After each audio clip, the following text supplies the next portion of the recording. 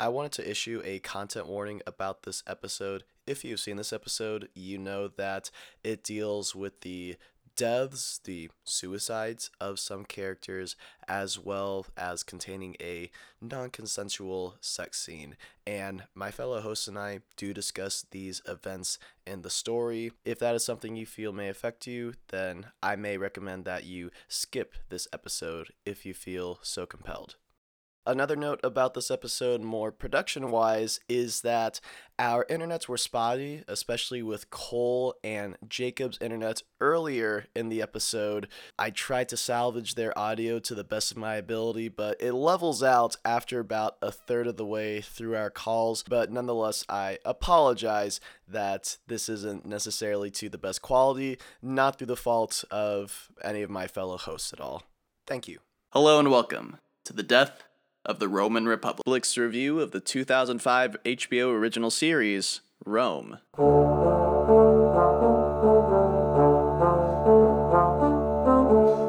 HBO's Rome, Season 1, Episode 9, Utica, written by Alexander Cunningham, directed by Jeremy Potswa. I wanted to note that just for the annals of history, if my voice sounds strained, if I sound choked up, if I sound emotional, it's because I had to relive this series fumbling the bag so hard. The first half of this episode is a banger, all-time great. Train rolls along fine. The second half of this episode is an utter train wreck, in my opinion, and I'm not being hyperbolic on that. I told my fellow hosts today to watch this episode as close to recording time as possible. Our primary host, Jacob, finished the episode about 15 minutes ago and will walk us through it in chronological order. Jacob, going for gold here. What can you tell us about Utica? Yeah, so welcome to episode 9, Utica. We are very quickly going to learn why it is named that as we enter the land of, well, wherever Thapsus is. I assume it's Egypt. And in the African provinces of Rome, which actually would not be Egypt, but yeah, somewhere. Oh, okay, somewhere. We are told it is after the Battle of Thapsus in subtext on the screen. Scipio and Cato the Younger are set beside a downed elephant and enemy who assumedly was riding that. Cato wears an incredible amount of fatigue on his face, on his body. The man is worn down. Cato and Scipio are alive, but it would appear that they have lost, and lost definitively. Scipio suggests that the two of them leave to Utica to find food or shelter. Cato says he needs neither. Scipio suggests sleep then, to which Cato responds, sleep would be pleasant. And them and what's remaining of their soldiers head towards Utica. BP. This was my only note for the scene. It was, I'm sorry about the elephant, Kay. Yeah, that's why it's my least favorite episode. I do like the elephant. It's just like a metaphor of like, it could represent the Republic, great and giant, dying. What Cato says about it, elephants sleep standing up. When they fall, they cannot rise again. And that really, he has so much prestige and greatness behind his name, and he has fallen and does not expect to rise again. He sees himself in that elephant. His words ring poignant, or foreshadowing. His final words there, elephant, foreshadow the next actions he takes. So we arrive in Utica. Scipio and Cato settle into a very rundown house. It's the best available to them at this point. Scipio says that he thinks he will get drunk tonight and invites Cato to join him. Cato declines. Scipio says, cheer up, we live, and where there's life, there is hope. Cato responds, I think if we've done anything, old friend, we've disproved that proverb. The food and drink aren't of the highest condition. Cato comments that the bread is stubborn and asks one of their soldiers, Aquinas, for a knife. He then remarks that Scipio should, if he can, make peace with Caesar. Scipio says he would not do that. He shall do whatever you, Cato, do. Cato responds, I would not do that. Go your own way. Scipio then puts the conversation to bed, not wanting to sit with the depressing thought. Cato excuses himself to use the restroom, conspicuously palming and taking the knife with him. Cato sits, contemplates for a moment, eyes the knife, then plunges it into his chest silently. The great Cato the Younger, the ultimate fighter for the Republic's ideals and virtues, dies there. Scipio does eventually notice Cato took the knife with him and goes to find him, but it is too late. Cato the Younger is dead. We cut to outside of Utica. Scipio and the soldiers sit around a funeral pyre honoring Cato, and Scipio, after a moment, sends away the soldiers and instructs Aquinas to do it now. Before I continue, BP.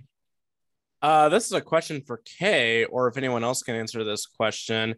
Is cremation actually a ritual in Roman history when somebody dies, or is that just something an artistic liberty that the show took on? Like a religious ritual? Yeah.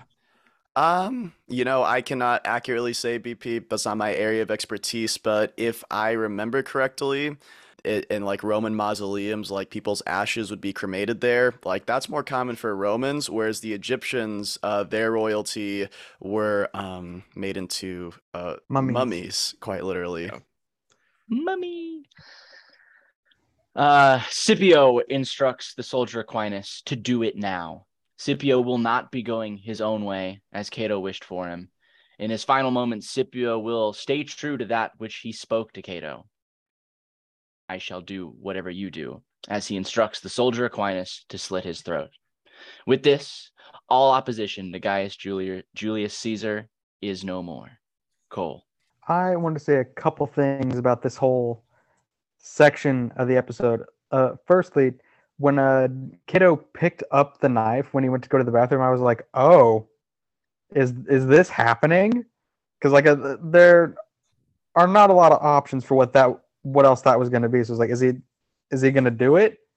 And then he did. I was kind of disappointed in Scipio because I feel like it was made quite clear, like Cato's like last wishes, so to speak, were go your own way, like make peace with Caesar. And so he's like, no, I'm not going to do that. I'm just going to keep following you. And my final thought, oh, go ahead. I was just going to say, it's a hard decision to make. As we'll learn throughout the course of this episode, this is a theme that presents itself in a Roman soldier's life a lot, wherein you're faced with the choice of bowing down and kneeling to an opponent or taking the honorable and noble way out, which is death, which might include taking your own life. So continue. My last point was I was rewinding through the episode to just kind of refresh myself on everything that had happened once I had finished it. When I got back to this, I was shocked because like I had forgotten that it seems like a whole different life ago that this very impactful and powerful moment happened in this episode. Yeah, I was gonna ask guys, just like especially Cole and BP, like how did you guys expect Cato's story would resolve versus what was shown on screen here? Like Cole, I think you kind of, maybe said your piece there, but BP, I'll ask you.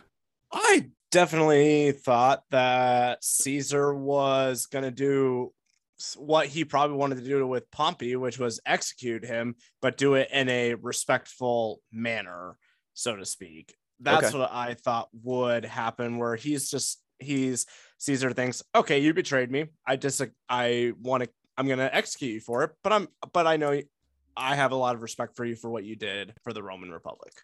Okay. Cole, do you have any thoughts you wanted to add on to what you saw? Not necessarily on how I felt about this outcome. Just want to point out that I'm 2 for 1 so far on the characters I thought were going to die this season. So we'll see if my last one kicks the bucket as well. All right. Jacob, do you want to add anything about your thoughts on the depiction of Cato's death? This was something I was eagerly anticipating. Actually, eagerly sounds morbid, but in the telling of DOTRR, it is a very powerful moment where Cato is this beacon of the Republic's true ideals, and it rings as very powerful that he is so stringently tied and so strict self to those values and morals that he would rather kill himself than be brought down by Caesar. So I thought the moment was fine. I was just excited to see that they did it. So yeah. And then in Rome, they make an utter mockery of the event in the very next scene. Yeah, they do. So we cut to the streets of Rome. The events that we just saw, news travels, and we see a play is being performed with caricatures of the great Scipio and Cato. They mock the two of them with topless women before the both of them pantomime their own suicide. Caesar and Brutus are in the crowd, looking upon it uncomfortably. Go ahead, BP. Well, Cole, you get to win a betting pool here. This is another Game of Thrones reference. It reminded me of the sequence in Game of Thrones when Arya is watching the play of the War of the Five Kings and they're mocking it. Oh, thank you for reminding me, BP. I wanted to make another joke of that nature. I wonder if the audience is eagerly awaiting as much as I am in what ham-fisted manner BP will remind all of us that Jacob, for the purposes of this podcast, has never seen a TV show. That's true. That is my thing. It's factual. Something I'll say about the play real quick. It's the actual events happening. Like Cato is like terrorized by sexuality in it. Like the woman exposes her breasts to them. There is like a big like a fake phallus that is shown on there, and Cato is very upset by that. And it's mocking his conservative, idealized values in Rome, which is different than our conservative American values, but there's some overlap, I There's suppose. some parallels, yeah. At the end, the actors thank the crowd and rejoice that it is a happy day, that which our father has returned, and the Julian sun has risen, banishing Pompeian night forever. Caesar and Brutus clap along half-heartedly. We cut to the streets of Rome. Pullo and Vorenus are walking. Occasionally, people are welcoming them back to Rome, and Vorenus sets eyes upon his family. Verena, the elder and younger, run to him, and he assures them that he's home for good. Niobe looks on, and Vorenus closes the distance between him and her. They don't have words for one another. They simply embrace, and they share a nice, lovely kiss. Pullo looks upon them solemnly, I would say, as into their home. Inside the Vorenus household, the place is looking pretty darn nice. Vorenus is surprised and notices they now own 4 slaves, it would seem. Vorenus comments, that's a lot on a soldier's budget, but we learned that Niobe and Lydi have taken up what I believe was Evander Pulchio's old butcher shop, and it is being pretty successful. Oh, I never did. Was he a butcher? I don't remember. They explicitly state that in this episode. So oh man, okay. Yeah. So back outside, I go to BP. Back outside BP with the comment.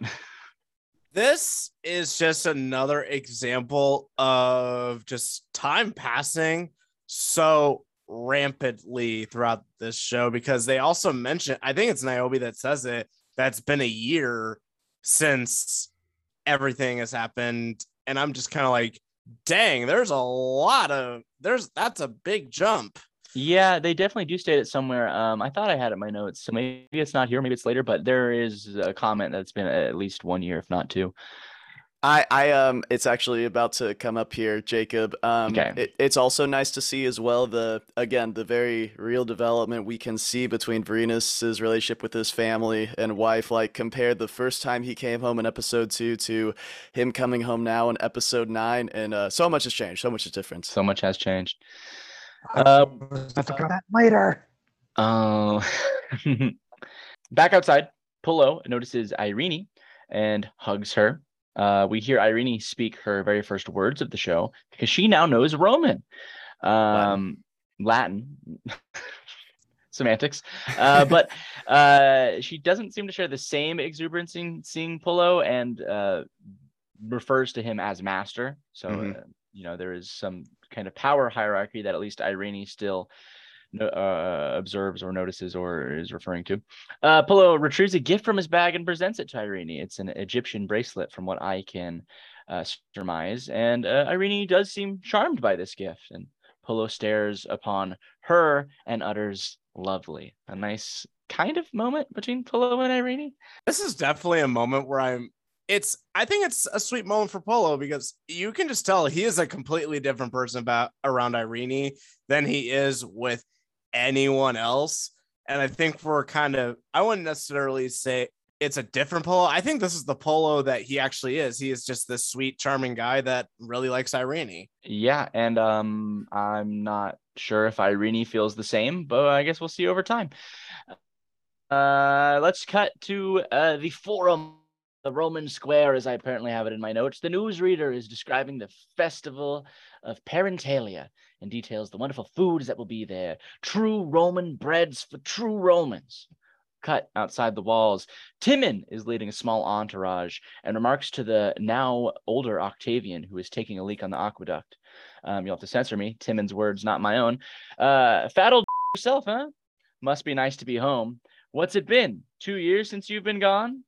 Octavian immediately retorts, again, Octavian's words, not mine. Are you still my mother? Timon, when she'll have me. Octavian, that explains your excessive familiarity. Ultimately, Octavian does relent that it does feel good to be home, and we cut to Octavian arriving at the house of the Julii home, and Attia and Octavia welcome Octavian with hugs, etc., etc. Attia tells Timon that she will see him later, and Timon turns, and we see a disappointed look in his eye. Well, the line preceding it was really good. She tells Octavian, let's get that horse stink off you. Literally cut to Timon stepping up like, my time to shine. Yeah. Go ahead, Cole. Also, I just want to say that I think it's a pretty clear interpretation that like Timon is bummed because he's like, aw, I wanted to do the sex with Adia. Yeah. Oh, yes, absolutely. But it's like she's seeing her son for the first time in 2 years, and you think that's what she's gonna do? Well, I guess it's Adia, so it's not off the table. It's, but... who knows? Go ahead, BP. If you had asked me in episode 1 if I would have said this, I would have said no. But after a couple episodes without him, I missed Octavian. It was nice to see him back. It was nice to see the roast that he had for Timon. It's nice to see him back in the fray. He's the actor visually aged too in the time he was away. Like, it's kind of like a Mike season 1 versus season 4 of Stranger Things to me. Really, that big of a jump, you think? That might be an exaggeration, but I would say it is visually noticeable that the kid I don't know, was he away from set for like 2 years? See, like, I didn't know if I was like talking myself into thinking he looked older. I was like, I guess I could kind of see it, but maybe not. I was thinking the same thing. We will cut to the home of one Servilia. Brutus, her son, is rushing her to attend a dinner hosted by Caesar at Attia's home, I believe. That they must go as honor demands. Servilia questions this honor. It says my internet's unstable again, so hopefully I don't sound too bad. And changes to saying not honor, common sense. Brutus goes on to say he cannot ask mercy of Caesar and then turn around and refuse his friendship. He simply must go. Servilia butts in, saying, what kind of man asks for mercy in the first place? Oof. Ouch. That's your own son, Servilia. Go ahead, Cole. Yeah, that's like, it's her own son. So it's like, so you're saying you would have preferred your son been killed. Like, that's the reality. You're like kind of saying, I'd prefer you were dead right now. Mm-hmm. It's like brutal. Whew, yeah. Brutus goes on to speak about he is not proud of himself, but because he is not dead, Servilia must find contentment somehow in that. Brutus continues to tell her, actually, don't come, but Servilia emphatically says she will come because to go would be seen as a weakness. Brutus goes on to say, well, maybe it'll be nice for you to see him being Julius Caesar. After all, he is just a man. The loss of his affection is not worth endless rage and sorrow. And Servilia states, she feels neither rage nor sorrow. It is not personal, but it is political. Yeah, I believe that after what happened a couple episodes ago. I do believe it partially. I don't know if you're being sincere, but I don't know. I was not. It was sarcasm. Yeah. I feel like it's very much motivated by sight. I feel like she could have her political reasons as well personal. So I guess I see both sides. But yeah, there probably is a personal tinge. Only a Sith deals in absolute after all. Anyway, we're now at Attia's dinner. Caesar and others are talking war business. Caesar remarks he must arrange a triumph, and Servilia arrives. Attia greets her and Brutus, noticing Servilia's mourning shawl, and asks, has someone died? And Servilia remarks that many people have died. This is just this is the moment. This is the moment where I'm saying it now. I hate Attia. I hate her. This is the moment. This I is the think- moment. This one was a step too far. He could forgive the rest of it, but now this was complimenting the morning shawl, I'm out. It's just the statement that I've been wanting to say for a few episodes now. Wasn't this moment particularly, but this episode as a whole just made me hate Adia even more than to finally say it on this podcast. There.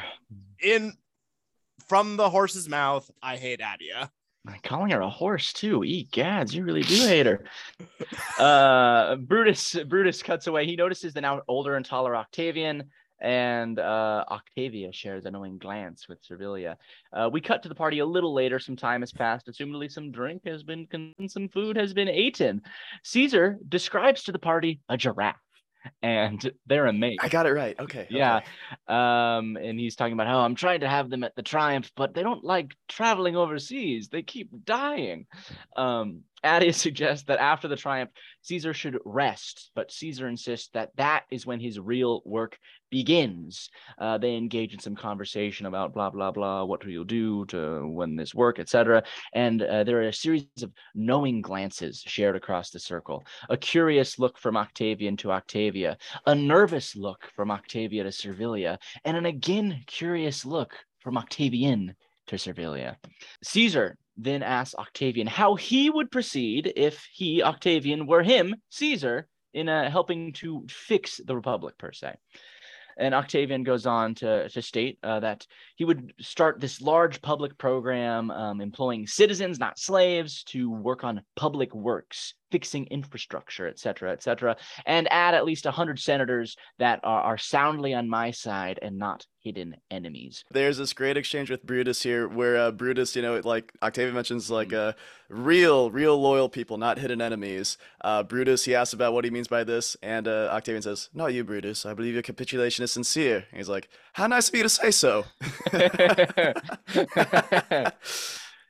Caesar asked the chief augur about one of his men, something. He was a pontiff. The augur remarks that he died in the Battle of Thapsus. Caesar then acknowledges that Rome will need a new pontiff then, and in the moment appoints our young Octavian. The augur remarks Octavian is so young. Caesar rebuts, saying, "Oh, I was not much older when I entered the church." Octavian also rebuts this, though. He says, "I would not make a good pontiff," and we'll kind of find out a reason why later. Not much of a religious man, this Octavian. But he does state he would rather focus on his poetry. And Caesar is not budging, though. Octavian, you should be pontiff. And finally, Servilia, she at last speaks up, stating with daggers in her words, I have poetry is a young man's calling. Well, there's a sentence before that I've typed incorrectly, so I'm trying to make sense of it. It should not wait too long. Poetry is a young man's calling, don't you think? Yes, and shares this tense stare with Caesar. We cut there outside Varenus' home, which I have dubbed Varenus Square. Varenus is telling a war story to the kids. Pullo is whittling. Irene is gathering water. BP has a comment. This is the funniest moment for me in this entire episode. Just he knocks over everything and his kid just starts crying, and his kid or not his grandkid, his grandkid, yeah, quote unquote grand cuck. Hey yo. Local news: podcast host laughs at crying child. I just love Varenus' response. "Oh, don't cry. It's just a game." That is the funniest moment for me in reference to war. Yes. Pullo goes to help Irene gather water. Irene asks him not to, as her master, Niobe, will be angry. Kind of some leftovers that maybe Niobe doesn't like Irene because she thinks that Pullo planted her there for espionage. As the two go inside with the pail of water, Niobe does stare sternly at Irene as they pass, and Varenus scares Lucius, as BP described, causing him to leave and cry. And in this moment, we learn that Varenus has been sitting around for a little while, about a month, but Varenus kind of likes it. He doesn't want to work at the butcher shop, but Niobe eventually relents and is like, or Niobe doesn't relent, but like kind of pushes him like, it will give you something to do. Guys, this is my funniest moment of the episode. I don't know if I've ever seen something so funny like in such a serious show on HBO before. So it's like I want you guys to study Varenus's facial expression as he says shopkeeping. Just look at Varenus's face.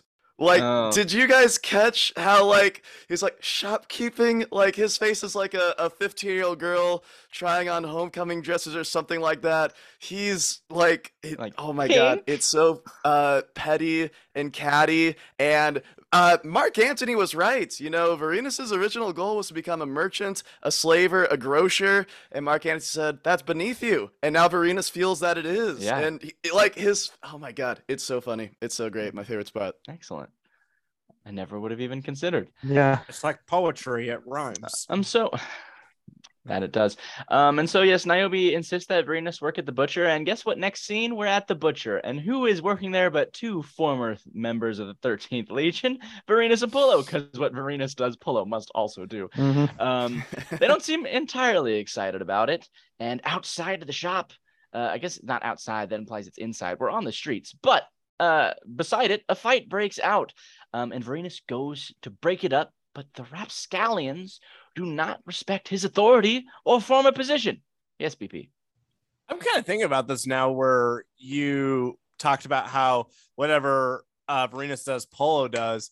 Do you think this is kind of a parallel to Cato and Scipio's relationship? Like where it's Scipio is just kind of doing whatever Cato does. Now, and I don't know like how exactly to 100% parallel, but I kind of felt a parallel there by the way you're describing it.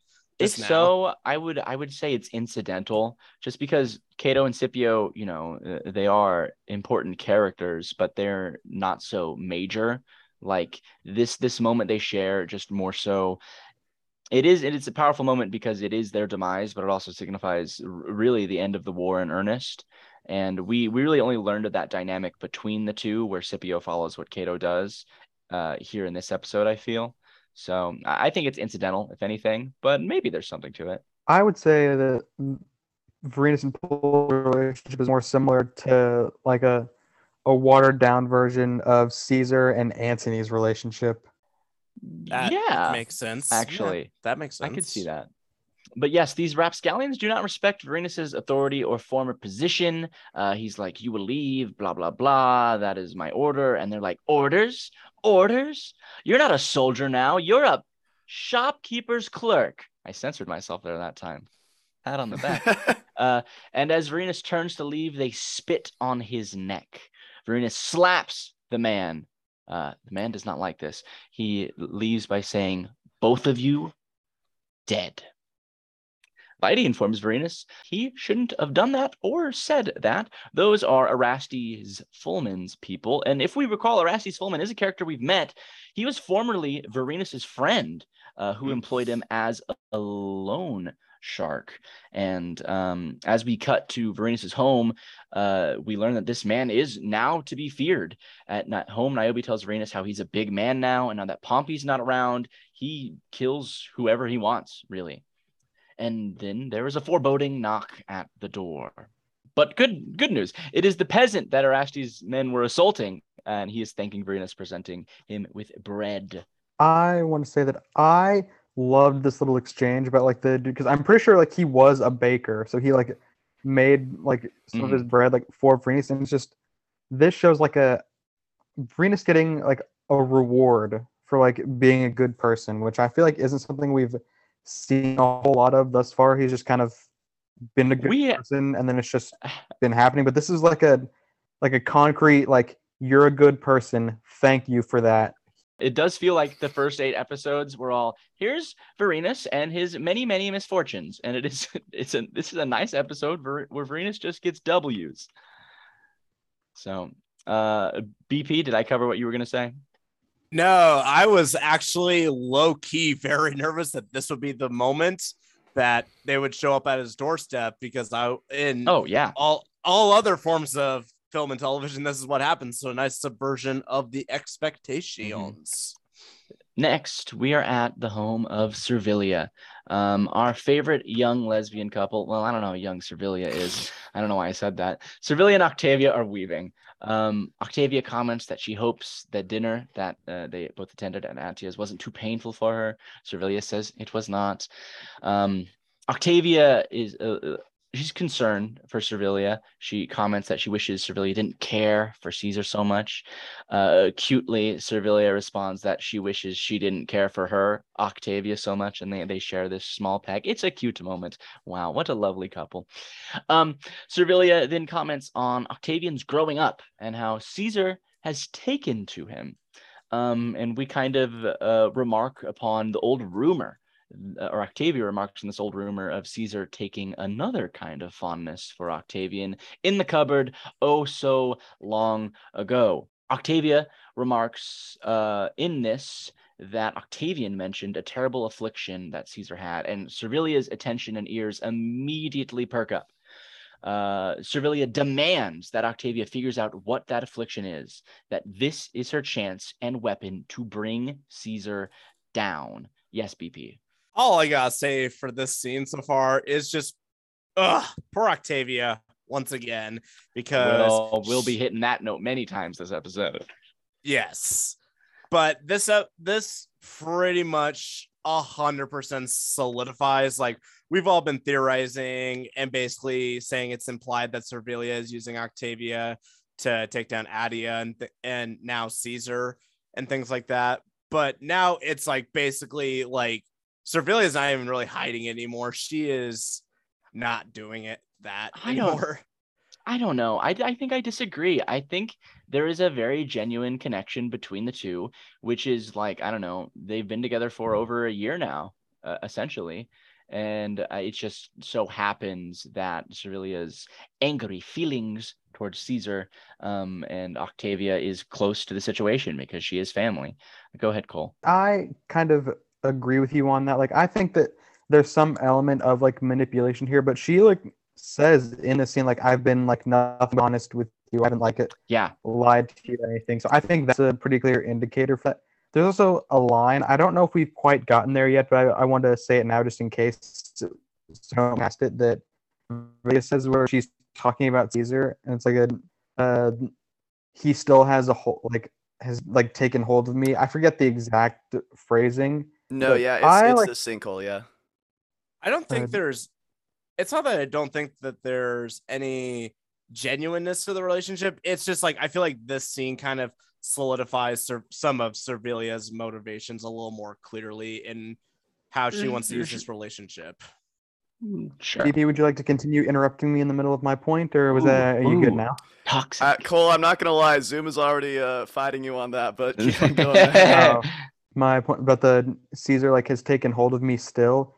I wasn't a big fan of it. Her like phrasing it like that implies that this is like something Caesar is like choosing to do. It's entirely like her like not being able to let go of him, but she's phrasing it as if like he's the one like in the wrong, like by like holding this over her. I will state my point very simply. I agree with BP. I respectfully disagree with Cole and Jacob. I think that in this scene, Servilia shows her true colors, and this relationship and investment with Octavia, while it did not start necessarily in a place of utter manipulation, she is putting up a lot of red flags in modern parlance in this relationship. She is like pressuring her partner to do something like on the basis of this. It's like, you know, manipulate those around you to make me, Servilia, happy. She says it would make me happy if you did this. And so she is weaponizing her relationship with Octavia to get what she wants. That is my opinion. We'll finish this scene at hand. Because there is this heated exchange. So, you know, Servilia is like, this is my chance to bring Caesar down. Octavia's like, please don't talk this way. Servilia, would you rather I lie to you? I would rather you talk of something rather than the destruction of my uncle. But Octavia eventually relents that she will try if it makes Servilia happy, as we discussed. So we cut to the home of the Julii. Octavia enters what I believe is Octavian's bedroom or study or just a room. I don't know. Octavian's reading. He states it's preparation for his new job of pontiff. Octavia states that she's bored, and Octavian offers to read to her. We cut outside with this scenery is really, really gorgeous. Like the set here, I was like, whoa, oh my gosh. Like a romantic getaway. Foreshadowing. Octavian does read aloud the poetry, but eventually Octavia grows tired of this as well and asks Octavian to tell her a secret. Octavian states he doesn't have one, so Octavia presses upon the what she really wants to get to, the affliction. Octavian goes on to say, oh, I was making it up. Octavia remarks, oh, you were lovers then? Octavian says, no, of course not. Octavia, either you were lovers or some god has cursed Caesar. Which is it? Octavian then goes on into this small diatribe about how he doesn't reckon there are gods. There's probably some grand mover, but a group of people much like us interfering with our lives. And Octavia interprets this as Octavian not trusting her. Go ahead, BP. This is definitely going to be a bite my words moment, given what happens later in this episode. I wrote this as a note, not knowing what was coming next. I missed the brother-sister dynamic between Octavia and Octavia. I am gonna definitely bite the way I wrote that before the end of this episode. We will get to that moment. We'll talk about it, but I think that dynamic is maintained. Maybe that's an unpopular opinion, but okay. So this, I mean, we're getting ahead of ourselves. I've seen it before, but see, I didn't get a brother-sister vibe from it at all. Maybe I did the first time I watched it, but like, at least with this viewing, it's like with utter clarity to me. Like, Octavia speaks to Octavian with such an utter agenda that I don't see that brotherly, sisterly affection. And heck, I don't even know in this whole series if they've really ever carried a conversation before where there wasn't another person present. And so, but they seem loving and genuine in those moments, I would say. Yeah. I mean, there was that time where Adia walked in and he was painting her nails. Yeah, that's true. That's a very intimate thing. I forgot about that moment. So Octavian states, Octavia is like, oh, so you do not trust me, brother Octavian? Octavian states that, of course I do, Octavia. You are my dearest friend. Of course, I trust you, but I wonder why you care so much. And Octavia says that she simply thinks it would be an exciting thing to hear. And now she doubts that Octavian has any exciting secrets at all. And Octavian does relent that he does, in fact, have a gruesome secret. And he spills the details on how he tortured and murdered, or helped torture and murder, Evander Polkio. We cut to Varenus Square. Irene is bathing a naked Polo. Verena and Niobe are fiddling with an abacus. And then there is a commotion. Men are running. Noises are heard. Erastes Fullman marches in yelling for Varenus. He is not pleased. And he, in this conversation with Arenas, he comments how there are different rules now that you are back in Rome. You're not a soldier anymore. I, Erastes Fullman, am allowed to chastise my people, but regular citizens like you are not allowed to touch them. Cole, I hope you're not stealing my thunder and my favorite part, or my funniest part, but go ahead. My funniest part of the episode is Polo here naked. Oh, okay. That's not my funniest part. Okay, excellent.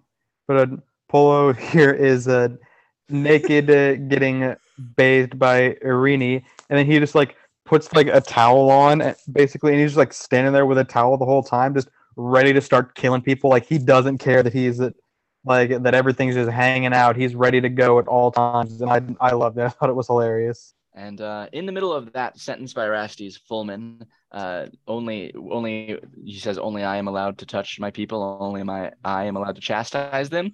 He breaks a large ceramic pot over the head of one of his servants. And it is brutal, but it is funny. There was a conch sound effect and graphic that appeared above him. Erastes announces aloud to all the people in Varenus Square that next day at noon, Varenus will meet him in the forum and kiss his feet and apologize. If not, I, Erastes Fullman, will kill you, Varenus, but first you will see your wife and daughters raped. Pullo goes to attack Erastes, of course, and Varinus tells him to hold and tells Erastes to leave. I couldn't tell if Orestes Fullman has, if you need to censor this, okay, balls of steel, or he's just stupid, because like it seems like even when he looked over, he didn't react in any way as if he realized like Pullo was stepping up to kill him and had the knife out. Like if Varinus hadn't stopped him, he would be dead. And it just seemed like he didn't understand that, or he was just like, yeah, whatever, I don't care. I bet that's just like he has a new huge stature in Rome, or like, you know, he is head honcho and there are no repercussions for him. So he's probably like, yeah, my servants will take care of it. No biggie. Okay. Be Pizzle. I wrote that Erastes, is that how you say it? Yeah. Erastes has a god complex. That's kind of where my head was at in terms of how I was viewing him as a character, because I was like, man, this guy just thinks he is all there. He is self Jacob, just to make that make more sense to you, like he's saying that he's like Kanye West. I get it now. Oh, it all makes sense. Oh, wow. We are now at the home of Servilia. Octavia delivers to her the only secret that she was able to receive, and Servilia is, of course, disappointed. This has nothing to do with Caesar's affliction. It has something to do with some random man she has never heard of nor met. Servilia demands that Octavia goes back to ask again. Octavia's like, how? What do you want me to do? What else? What?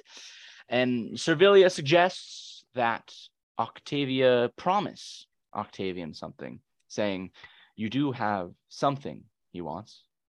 What do you mean? A young man will tell his lover anything. You can't be serious. I would be betraying my brother, my family. Your family is a nest of snakes. They are my family. They love me as I love you. You call this love? I can't do this. Cole. So a couple things. I feel like this scene makes me way more inclined to agree with BP and K's interpretation, because there can't be genuine romantic feelings from someone who's saying, what if you sleep with your little brother? And also, I find it kind of weird that at no point in her like disagreeing with this, that Octavia doesn't actually say that's incest. Like, what is wrong? Like that doesn't factor. She was like, it'd be like be betraying my brother by like. It seemed like the betrayal thing was more about like the secrets that she'd be sharing, and she's like, I love it. It wasn't just like incest is wrong. Why are you telling me to do that? Well, I mean, it's a different time, right? We do have to take in the cultural aspect of things. Obviously, incest was kind of frowned upon, but not to the extent that we are used to in our modern day and age. Jacob, I will say, brother and sister in Rome is the extreme. Yeah, they obviously did not like that, but cousins all the time were married. Yeah. But I'm pretty sure, like in a later on in the episode, Octavian mentions that like that's like not great. It is at the very least perverted, as another character we'll learn says. Yeah. So to break it down, if you couldn't surmise from what we were talking about, Servilia suggests to Octavia that she sleep and seduce with her brother Octavian.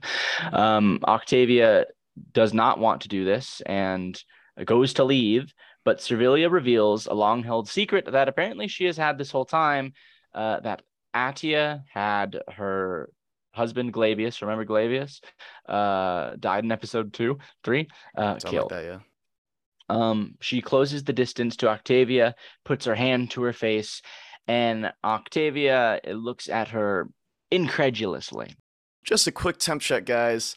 When you watched this scene, like, did you think that it was going to happen?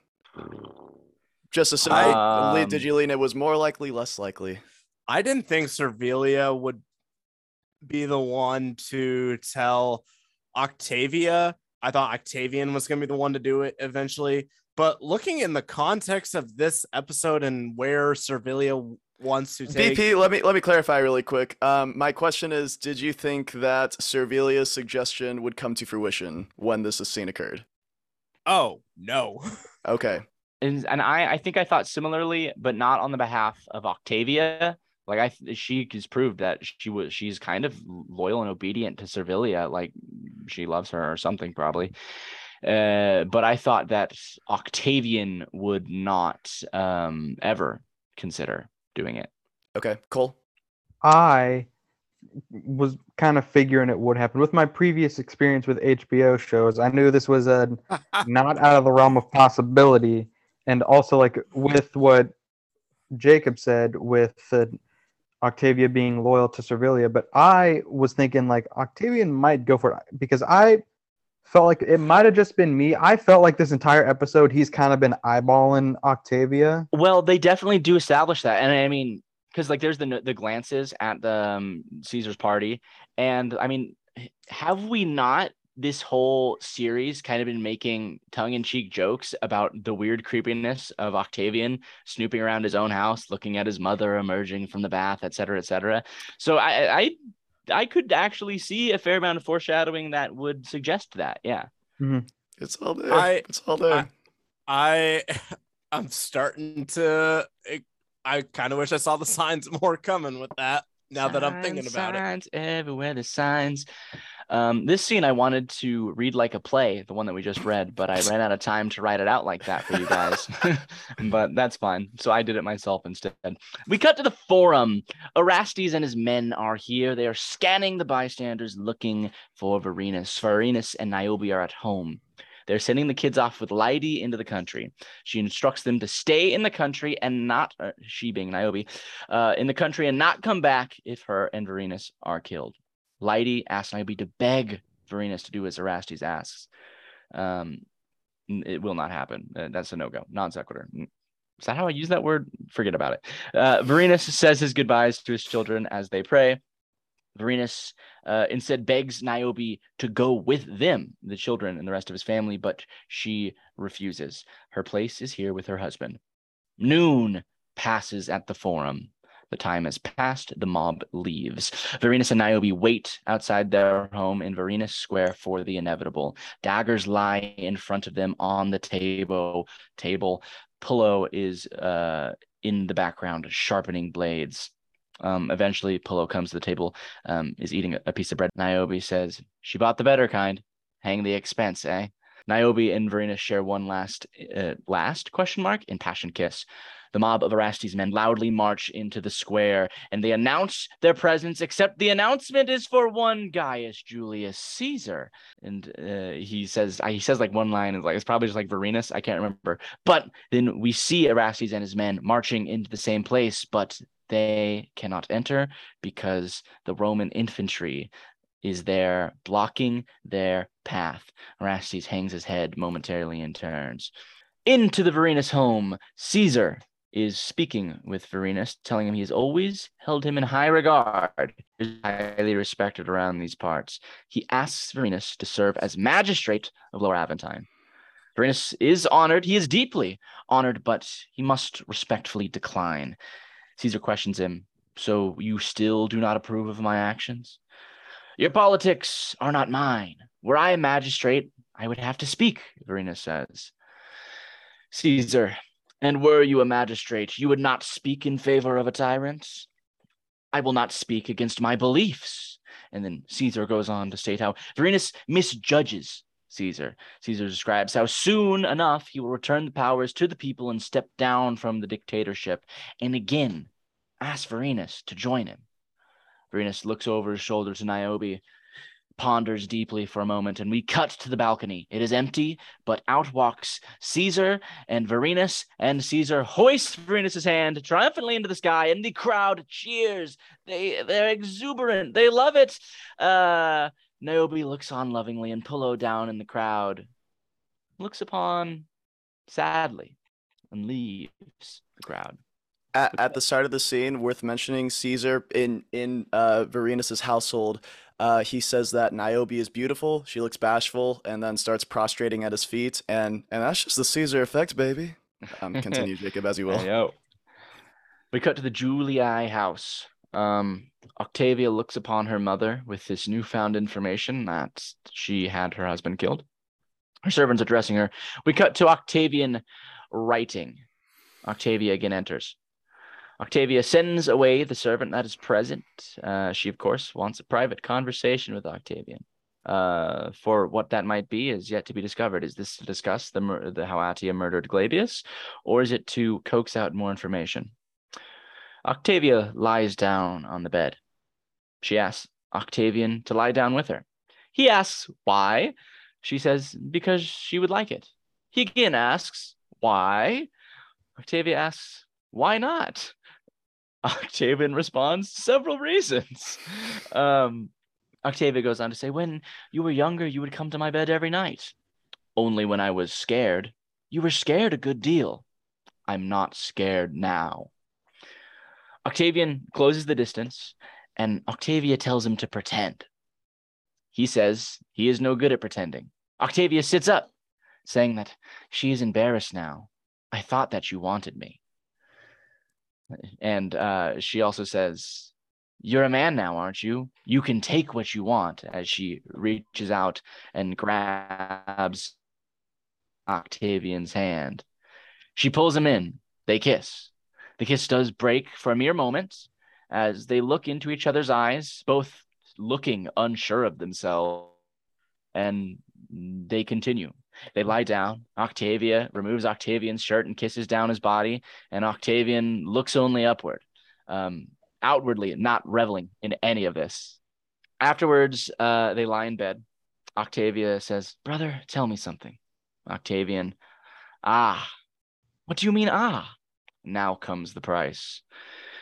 Blah, blah, blah, blah, blah. You're a virtuous woman, so you must know that seducing your own brother is wrong. And then Octavian waxes poetic. He is deeply educated, as we know, and he loves his philosophy and his poetry on why incest is wrong.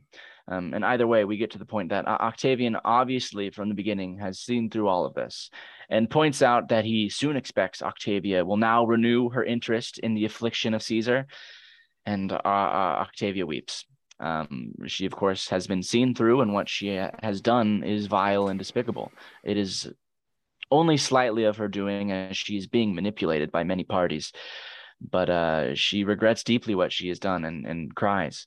And in what I maybe I am the outlier here, and what I thought was actually a very sweet moment, Octavian, in all his wisdom, goes to comfort his sister and asks, what have you done? Tell me. And Octavia says, promise you won't tell mother. And the scene ends there.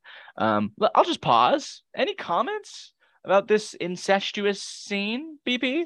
I wrote as a first note, what WTF is going on? Also, I'm curious about this because I might have missed it if it's someone we knew or whoever. Who was watching them? A slave. It was one of Adia's slaves. Yeah, I think it's like Adia's like main like slave lady. Gotcha. Oh, I didn't realize someone was watching them. Is this how Adia learns of it? Probably. Yes. Okay, this is good to know. We cut very briefly to the Vorenus household. Vorenus is being dressed in fine robes. After all, he is something. I've forgotten the title. Magistrate. He's a magistrate now. He looks nice. Yeah. He looks nice. Pillow says he looks like laundry. And as Vorenus admires himself in the mirror, Pillow looks on again solemnly. Yes, Kay. Well, I mean, like, I thought you were gonna mention you're like Polo, he's gonna touch the laundry man. And Niobe says, "Don't touch it. You're gonna make it dirty." And then Polo has his look. Yes. That scene is brief. We cut back to the Julii house. Atia has learned of certain events that have happened in her household. She is yelling and chasing Octavia. I noted that it would appear Octavian told her, but I'm happy to learn that a slave probably did, because it renews my faith in the young man. Octavian stops her as she goes to hit him, Octavian, and he says, I am your son, but not your child. You will not strike me anymore. She questions this and punches him in the face, and excuse Atia's language, but you f***ed your sister, you little pervert. Don't tell me what I will and will not do. And I am now brave enough to say I love her. Octavia reaches for the whip that is on the ground and brandishes it at Atia, telling her to be quiet. Atia says, you wouldn't dare. And Atia has Octavia pegged. Octavia drops it and breaks down crying. Atia laments, "How could you do this to me?" And Octavia confronts her on lying about killing Glabius, and Atia keeps about her lying business. And I cannot believe it, but Octavia still does not see through it. She is still all mixed up in this, and maybe for good reason, because Servilia is using her as well. But Atia states that Servilia is the liar. She did it to turn Octavia against Atia, and then Atia comforts Octavia. Go ahead, Cole. I just want to say I was so bummed out that like Adia punched Octavian in the face. He went down and he like looked simultaneously chastised somewhat and also like angry. Mhm. And then Octavia like holding the whip, and I was like, come on, God, one of you do something. I'll give that in this particular scene, Adia is more in the right, but I was like, one of you just stand up to this woman, do something to her. And I don't know. I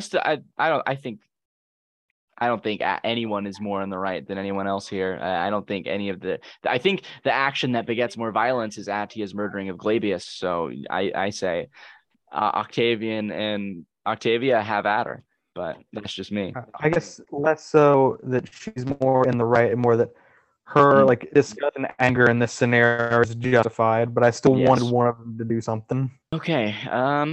We are to our penultimate scene now. We are outside Varenus's house. It is the Inverinus Square, as I've dubbed it. It is the still of the night. Pullo enters. He seems mildly drunk. He sits down and he shouts out to Irene. Irene appears and comes down the stairs and sits down with him. And Pullo insists that she have a drink with him. Irene looks nervous, but accepts the drink. And Pullo begins to speak of his mother. He comments that Irene had hair like hers, but his mother had gray eyes, though.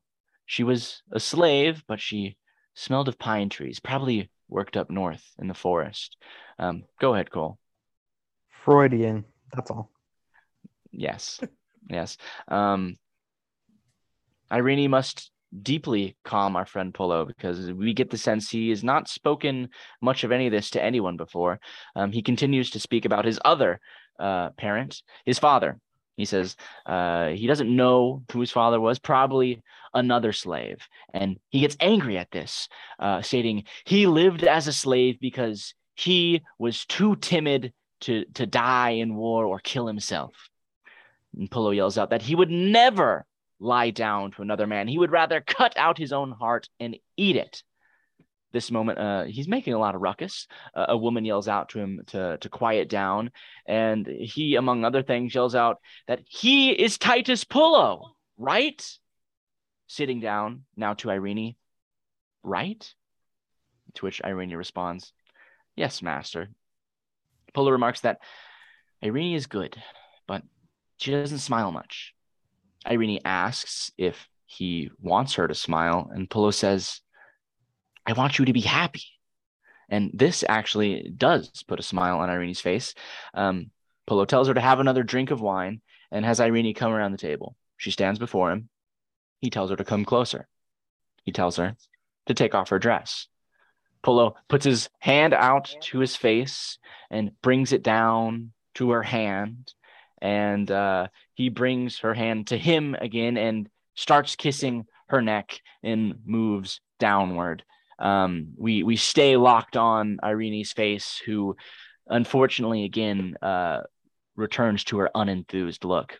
This scene, like, as much as like I was kind of uncomfy with the ending just because like of Irene not being into it, like I really like this scene for Pullo. Like it just like it kind of solidified for me. It's like Pullo just like he wants someone to love and he wants someone to love him. And like just that line where she's like, do you want me to smile more? And he's like, I want you to be happy. It's like, he just wants someone to care about. It is such a deeply complicated moment because Irene is dealing with the power dynamics of seeing Pullo as her master, and from all we can surmise, probably does not feel a romantic affection towards Pullo, and or maybe she does, but doesn't know it yet. I don't know. It's hard to say. But then Polo, we saw a lot of growth from Polo. It's like blah blah blah. She makes me feel calm. I haven't even touched her yet, and I don't know. It almost feels like a corruption of that, because now we know that Polo has touched her, and it is And it wasn't in the most consensual way, to say it like that. Exactly. But Yes. Jacob, you said that really well, like a corruption, and it's almost like I kind of thought of the scene like as a relapse for Polo, because he's drunk in Varenas Square and around Varenas's vicinity, and Mhm. he's waxing about the woes of his own life, but he's got the drink in him, and he's like maybe returning back to those old ways ultimately, no longer taking in Yeah. that water. And perhaps this is a good moment to sit and actually talk about Polo over the course of this episode, because we see him a lot, but he is in the background and he is there with Varenas and kind of observing the good things happening in Varenas's life. But these good things are not shared by Polo. And he sees this man who he considers a friend, his stature and his notoriety rising, and nothing is happening for Polo. And does Polo want to move up in the ranks? Probably not, but perhaps there is a sense that his friend and the person who is closest to him is moving further away from him with this new position. And we know of this kind of classist divide that exists in Roman culture. Mhm. So he's deeply troubled. Jacob, like what I think you made a better point than I had written in my notes. Like, I kind of targeted Polo's behavior this episode as like a growing disgust specifically with Niobe and not feeling left behind and not sharing in the spoils of Renus's life. But particularly, I feel like Polo makes many glances towards Niobe. He notices what Niobe does anytime that she orders Irene around. He definitely is, subtly affronted that she doesn't want Polo to even touch Varenus's toga. And Varenus, he has been in the trenches with Varenus. He is hiding weapons for him. He has been ride or die for Varenus for years at this point. Niobe, on the other hand, has become very accustomed to the wealth and status she has earned, but Polo is reminded of his enslaved mother, the way that he orders Irene around. So it's like it's after Polo has done so much for her, he is overlooked and not appreciated by her. That is how I took that this episode, but I do see how that can fold into the greater idea of Polo feeling left behind the successes of others. Cool. I kind of had a point that it feels kind of like a mixture of the two, but like my view of it, it felt like all of Polo's glances were occurring like when like Varenus and Niobe were having like a touching moment. So I kind of took it as like he feels like some jealousy that like, oh, like this is like there's a happiness like to this relationship and he doesn't have that, and it's like sad about it. And I think that might be like a lot of what like stems from this like this like drunken like spiel he goes on. I think comes from a lot of that. I like that a lot, because that really impresses upon the fact that he sees the happy Niobe and Varenus, and while he has he is affectionate towards, they do not share that happiness. And we hear him say, "I want you to be happy, Irene." And so, I mean, it's art is subjective. It's probably a little bit of all of this. Maybe the directors intended to be one of these things more than the other, but that was some great diving into the subject matter, gentlemen. Do you think that there's part of him that, like, when he sees Irene throughout this episode, do you ever think like in the back of his brain there's some form of guilt with him for having sex with Cleopatra in the previous episode? No, probably not. I don't think so.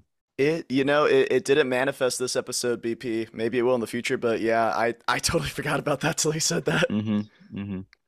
So we will move to our final scene. We are around the Forum. We're in the streets of Rome. Servants are working on statues, chiseling. We do recognize Timon amongst the group. Servilia is being carried in one of those carriages. I can't remember the name of them. When suddenly her men are calling for people to move out of the way, and suddenly men jump out from under sheets and just from the streets and assassinate her servants carrying this carriage of sorts. And she tumbles out. the assassins, they take hold of Servilia as people look scared onward.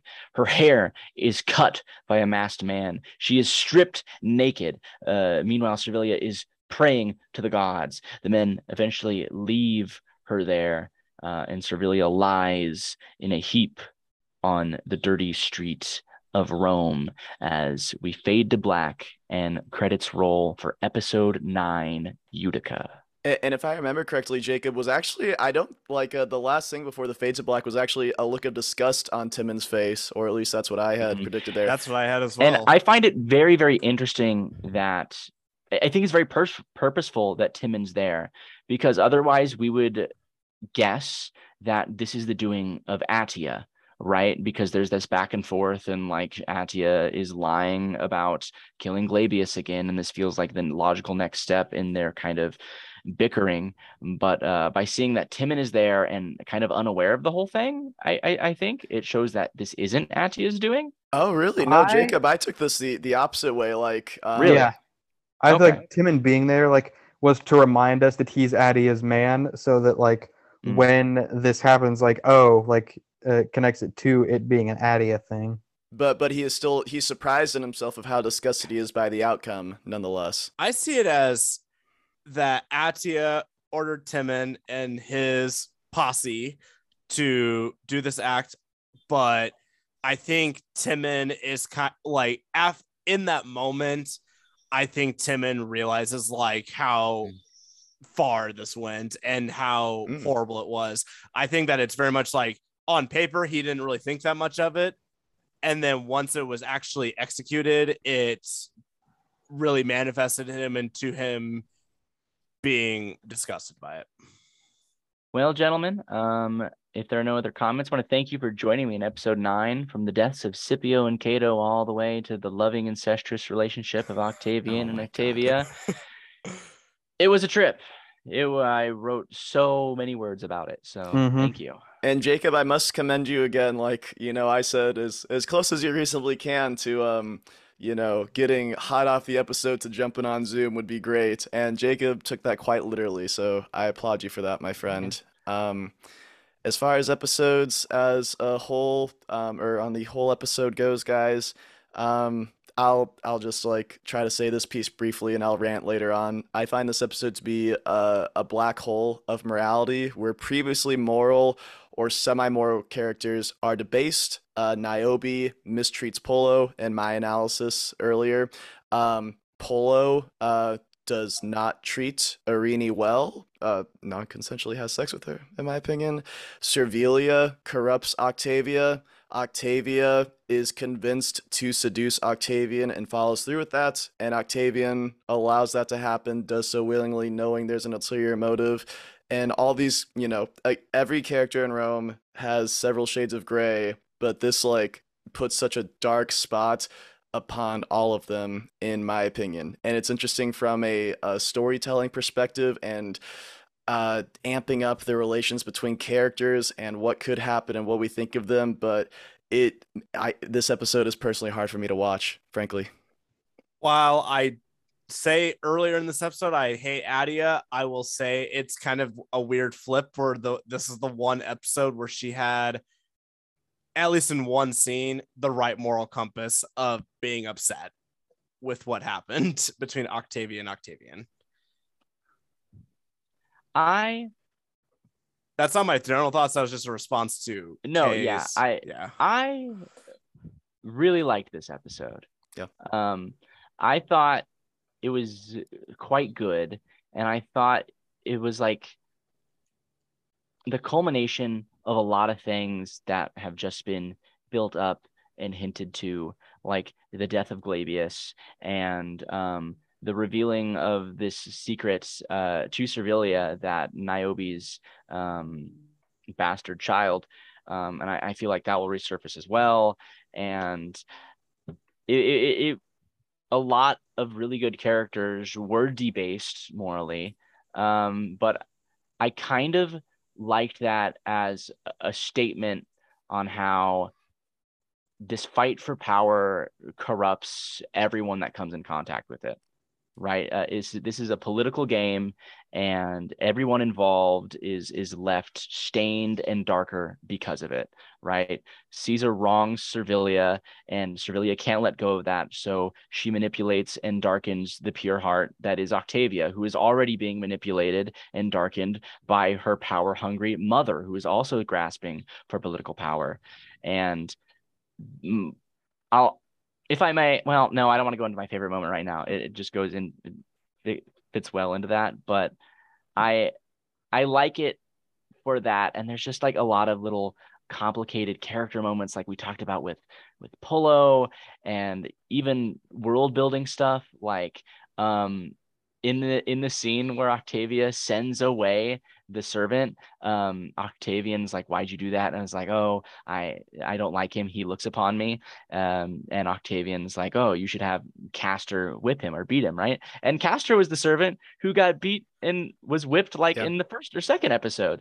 And so I thought either that was cool that Castor's moved up in the ranks, or ironic that he is the one now whipping others. So I don't know. There was a lot I liked about it, even amidst the darkness. And admittedly, I'm someone who tends to like, I really, really like sad endings of things and sad moments. And so I enjoyed this episode thoroughly. Jacob, your point about the political game corrupting people, that was really well said. I appreciate that. Cole, did you have final thoughts to share? I don't think I can really add anything. My thoughts are pretty in line with Jacob's, and I think he said it a lot more eloquently than I would have. So I will just 2 weeks in a row, baby. I'm just Yeah. I'm just your mouth. we share one brain. Okay. Great minds think alike. Okay, guys. Anything else worth saying? I didn't get to fully share my final thoughts on this okay. episode, but if I had to describe an episode with one word this week, it would be dominoes. And the reason I'm saying that is because it's kind of what Jacob was talking about, and I won't go into as much detail, but the political game and things like that, it is a domino effect on every single character, for better or for worse. And we are definitely now seeing the consequences of this game. And there's 3 episodes left in the season. I know that this show was canceled, and I do so wish that there were more seasons of this, because I wanted to see like more of this Roman history of like how the political games were working. Wait, hold on, BP. Just checking really quick. Yes, the show was canceled after season 2. Yes. Okay, just checking. But this episode is intriguing to make me say, I wish they didn't cancel this after a second season. Okay. And I don't love this episode. I think it's good, but I think that there is a lot to it. Okay. BP, your point about dominoes, well said. Yes, agree. Okay, folks. So now Cole and BP are going to go out to the breakout room. There are 3 episodes left this season. Pick 2 characters who you think will not make it to season 2. So Jacob, in terms of historiosity this episode, I wrote down only one really historical thing, which was the death of Cato, and everything else after this was just flavor text.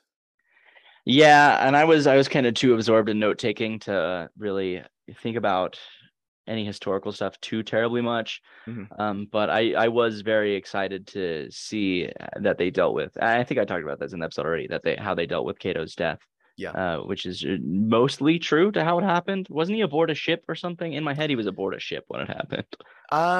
As I recall, Jacob, no, it was after the Battle of Thapsus where he was defeated, and in the African provinces, he killed himself by impaling himself on his stomach, and leaving it at that. But yeah, something that was not explicitly said was the fact that Cato was Brutus's uncle, and was Servilia's half brother. The thing about that adds Servilia, so much drama to it. Wow. Yeah, so Servilia wearing the mourning shawl, I wondered if it was in specific reference to him, and I don't remember how much the show might bring that up, or if it ever does bring that up. That Cato and Servilia had a familial relationship, and therefore Brutus did as well. But it could influence actions Huh. coming up. That would have been really cool to know. Huh. Yeah. That's too bad. Jacob, the only other thing I guess we could really talk about here was the Octavian Octavia scene. And you know me, that true to life, like I am kind of an Augustus stan. Not that I stand for his politics or government what it stood for, but he's just an endlessly fascinating person Mhm. that he just kept freaking winning. And I do wonder if it's that like fanboyism that makes me dislike this episode so much, quite frankly. Mhm. But I feel like it is not just that for me personally. But what did you think about this major development in the Octavian Octavia relationship that is ahistorical? Yeah. So Or in I should say, like, share as much as you can if you got more to say after we get back from here. yeah, no, my thought is while I do like it in how the episode does it and how it hits on themes and things, I don't know, from the standpoint of history and telling a story, I don't know. I don't really like it as a vehicle. Like I I'm not sure. It's just like probably doesn't actually happen at all in history. And I feel like there are just other ways to forward that storyline that they could have utilized. Yeah. And so while I like the execution of it and in the episode I like it from a historical perspective, I'm like there's so much else you could do. It's not like Rome isn't ripe with drama Yeah. and things to pick from. You don't need to manufacture this dramatic incestuous thing. So Yeah. yeah. Another thing I want to say as well, it's not the fact that HBO's Rome is not 100% faithful to history. Like it's unreasonable to include the whole cast of characters in a 12 episode Oh yeah. season that takes place like this season. By the end, a decade will have passed, I do believe. So Mhm. that's a lot to fit in, whether they acknowledge that or not. Like, anyways, so the historical departure does not necessarily upset me, and Rome has maybe one great example of changing history that is very effective in my opinion. This did not suit me though. Another example though of the show changing history that I don't mind is Quintus Pompey, who we haven't seen in a while, but Pompey Yeah. Magnus's son Quintus, who's wholly invented one. We know in real history there's Aeneas Pompey, who would probably Yeah. have been an appropriate age to be Pompey's right hand man. There's a younger Sextus Pompey, who in the second triumvirate is a major player early on there. But sometimes you can't necessarily fit everything in there. And Jacob, I'll take a sec to ask you this here. I appreciate the complimentariness you've had to DOTRR. And I wanted to ask you, like I said, maybe I'm kind of biased in telling the story of the death of the Roman Republic because, again, Augustus is endlessly fascinating. But who is your favorite character in the death of the Roman Republic, or your favorite historical figure, I Oh. guess? I know that's a very big question. I would probably just lean towards saying Cleopatra and like how she's like influenced so many different powerful people Oh, of okay, Rome. yeah. And so I don't know. Yeah, Cleopatra probably. Okay, Yeah. okay. Cool answer. Yeah. hmm All right. Well, I think that's hopefully enough time for them to talk about the deaths of two possible characters. Whether that occurs or not, we'll see. But thank you for this conversation, Jacob. Of course. Yes. Gents, you got back real quick there. Okay. So, BP, I will ask you first. Two characters who you don't think are going to make it to season 2. Alrighty. I believe that Julius Caesar is not going to make it past season 1. And I'm also going to say Erastes does not make it past season 1. Oh, okay. Yeah, yeah. Deep cut. Deep cut. All right, Cole, what about you, man? I said Julius Caesar, and I think Niobe's biting it before the season ends. Oh, yeah? Okay, okay. Things are going too well for them. Things going too well for them. Okay. I don't know. Jacob, do you have any reactions to that possibly? Reactions are I think all could be possible. It's a real like magic 8 ball, roll again Mhm. response. Yeah. Okay. All right, guys. So we will get into favorite and least favorite moments of the episode. You guys probably have surmised that I have a least favorite moment of the episode to share. Put Does that together, yeah. does anyone else have a least favorite moment that they are going to share here? All right. Okay. So BP and I. Okay. BP, do you want to go first? I'll let you go first. This is the episode that you were not the most positive leaning on, so I will let you get it all out. No, not at all. My least favorite part is, of course, Octavia and Octavian sleeping together, and that Servilia convinced Octavia to do it. Because while we know that Octavia is not a political mastermind, she is totally and utterly played in a way that insults her intelligence, in my opinion. She convinces herself that the best thing to do, the right thing to do, is to seduce her little brother. Reasons are given, and I guess, like, logically they make sense, but like from an emotional like intelligence level that Octavia I think has been displayed to have, I don't understand how this is a justifiable choice in the writers room. um I understand like that Octavia is something of an avatar of everything terrible that can happen to a woman in Roman society. From the very first episode that she is introduced, I said that Octavia's scene with Pompey where she is undressed, that is one of my two least favorite scenes in the show, and this is the other least favorite one. And also the way that Octavia presents herself to Octavian, like bending over to look at the books and everything like that. It's I don't know if it's supposed to be funny or serious. I frankly find it revolting for some reason, and I don't understand why. And Octavian being a huge absolute sicko, not in a cool Mark Antony way, where I say that as a compliment, but to knowingly sleep with Octavia despite thinking that she had an ulterior motive. I understand that he is a political robot who is cold, but to actually sleep with Octavia, who he says is his closest friend, is awful. And I don't think any of us were saying that Octavian was a moral person, but this is beyond the pale, to quote Jerry from Succession. And again, I don't know how, from a storytelling perspective, this seemed like a good idea to pull the trigger on.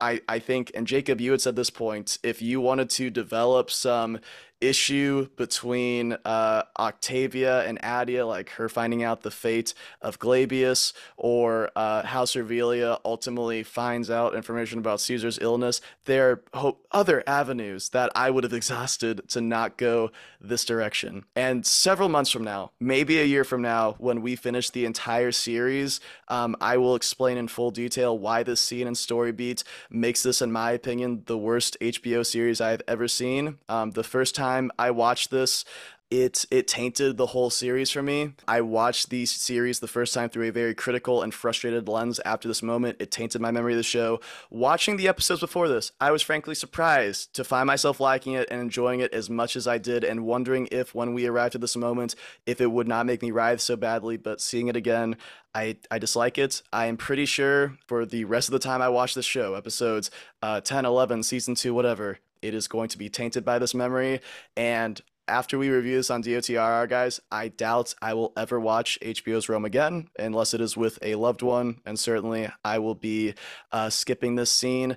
But I will say, while I hate this story beat, while I do hate this story beat and the direction the story went in Octavian and Octavia's relationship, I credit the production for planting the seeds here, because if you rewatch earlier episodes, you can reinterpret glances, or kind of like how you can reinterpret glances between Servilia and Octavia before they kiss at that sexual tension. You could argue that some moments previous to this, there is sexual tension between Octavia and Octavian, particularly when she watches Octavian spar with Polo. She remarks there's more to being a man than penetration, and they engage in that later. So it's set up. Adia encouraging Octavian to have sex when he wasn't interested. Had Adia never stroked this interest, perhaps Octavian would not have had sex with his sister. Adia created this monster in Octavian, and created it in Octavia for manipulating her marriage to Glabius and later assassinating him. And my final point here is, back in episode 6, the prostitute that Octavian chooses, Egeria, in the right light, kind of looks like Octavia, in my opinion. That is a vibe that I picked up, that maybe Octavian, well, no, I think that Octavian chose Egeria because she has a faint resemblance to his elder sister. And so while I dislike the story beat, the seeds were planted there at least. So thank you guys for listening to this rant. My least favorite moment will be a lot shorter. I don't even think I can go into the depths that Kay went. That is up there in a least favorite scene of mine, but my least favorite scene is the ending, and it is gonna rant for a little bit. It's not that I think it's like a moment that I don't think fits in the context of the show. It is just very much how society as a whole does not do anything, because all you hear in the background for like a split second when they start attacking Servilia, you just hear one person say, "Someone help her," and all you see are the people just standing to the side, just like with their hands above their heads and things like that, and are so just obviously they're disturbed by it, and rightfully so, they're disturbed by it. But it's my least favorite moment because I just it for how, especially for an example, how disgusted Timon looks, you would think that he would have said, cut this off, or help Servilia once he's realizing that he's disgusted by this, or anything like that. I just don't like this. And that might just be the modern society in me where I say if that would be happening today, somebody should and would jump in to help out. I disagree. No one would help out in modern society. Bystander Yeah. effect, man. Yeah, Kitty I had a Genovese? Well, at least they should. And I'm just very, that's just the disappointment in me where I'm just kind of like, God, I don't agree with what Servilia did in this episode by any stretch, by making Octavia seduce Octavian and things like that. But I don't think it needed to stoop to a low like that. Yeah, that is a fair and valid critique, but I am with Jacob on this, that bystander effect is real. Like, I believe people like wouldn't have done anything, and also there's the fact that like I have seen things like that have surprised me so much. I've been like kind of stunned into silence and don't know how to react. This would be like such a level beyond that I could see like a valid like I don't know what to do. Like you're just like so like shocked by this, you don't know what to do. And also all those guys just killed all of her slaves. So maybe there's some worry of, if I step in, I will die too. So not to justify it, but like I think there can like there's a lens through which this can be viewed to like where there's logic behind not doing anything, I guess. That's fair. To me, in grand scheme of things, I just don't think this is the low it had to get stooped down to.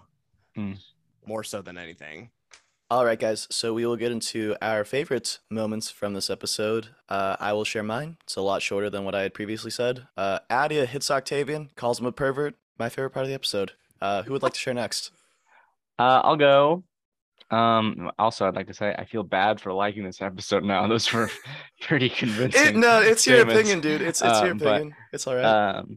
I do want to give an honorable mention to the beginning because I really love the depiction of Cato and Scipio's suicides, and I feel like this is going to be a weird one. My favorite moment is after the incestuous scene where Octavian still goes to comfort his sister. Like, on one hand, he did knowingly engage in this like terrible act, but he doesn't think any less of his sister really for doing so. It doesn't seem like, because he sees that she was manipulated, and he's like, he wants to be there because he does truly consider Octavia his closest friend and like trusts her implicitly. And so I don't know. I just thought after a whole bunch of really, really terrible stuff was happening everywhere and people were doing bad things that they didn't want to do, it felt to me like this kind of beacon of light of there is still goodness, even despite what literally just happened that was horrible. Octavian doesn't hold anything against his sister, and his sister immediately recognizes that what she did was terribly wrong. So That was my favorite moment. Well said, Jacob. Mine is the moment that Caesar arrives at Varenus's home, because it's kind of another nice subversion of expectation where you think that it's going to be this fight between Varenus and Erastes, and you think that it's just going to be like this. And I'll be 100% honest, I don't know. I think Varenus probably would have survived the fight, and you could kind of see it as Caesar being a Deus ex machina, but I'll let you finish. But I just think like the fact that it's Caesar is just like Caesar, for even though many people are just disagreeing with him staying in power and things like that, Caesar did come in clutch for Varenus without realizing it. Yeah. I actually genuinely thought Varenus was going to die. Because Oh, really? I mean, while they've had plot armor every time before, there has never been a buildup like this to any action scene. It's just action happens and Varenus and Polo survive it. And this, like, for a decent chunk of the episode, it's like, this thing is happening. If you don't do it, he's going to kill you. And we see a nervous Varenus sitting at a table with a bunch of daggers and knives, anxiously anticipating it. And it's like, oh my gosh, is he going to die? So. Jacob, you just reminded me, it's like, they hear the marching, Varenus gets up, I think he's like dual wielding Gladii or something like that, and it's like, it's Caesar marching through first, he's so smoothly just like drops him down and bows or something. Yeah. And that's why I bring up how like some people say Caesar's just a Deus ex machina within that, because they arrive, but they can't go in because Caesar's there, and that turns, I'm blanking on his name all of a sudden. Erastes Thurman. Erastes, thank you. Erastes can't go in, and that's and yet, like I said, can be a Deus ex machina, but at the same time, Caesar was just like, yeah, I saved your life without even realizing it or thinking I was gonna have to, but I just did. Cool. I will share my favorite. I just want to say, I think I'm missing something from what BP said. Like you basically, like, even though like some people might look at it as a Deus ex machina, you didn't offer a counterpoint. From what I interpreted, you just said, because Caesar's like, yeah, I just said, like, you're just like saying like, yeah, he is, but you like it, which is fine. Like, I'm not saying that's bad. I just like, it sounded like you were like getting a counterpoint ready, but then didn't offer one. The counterpoint is that you could look at it through the lens that Caesar was just like, yeah, I just unintentionally saved your life. Which, never mind.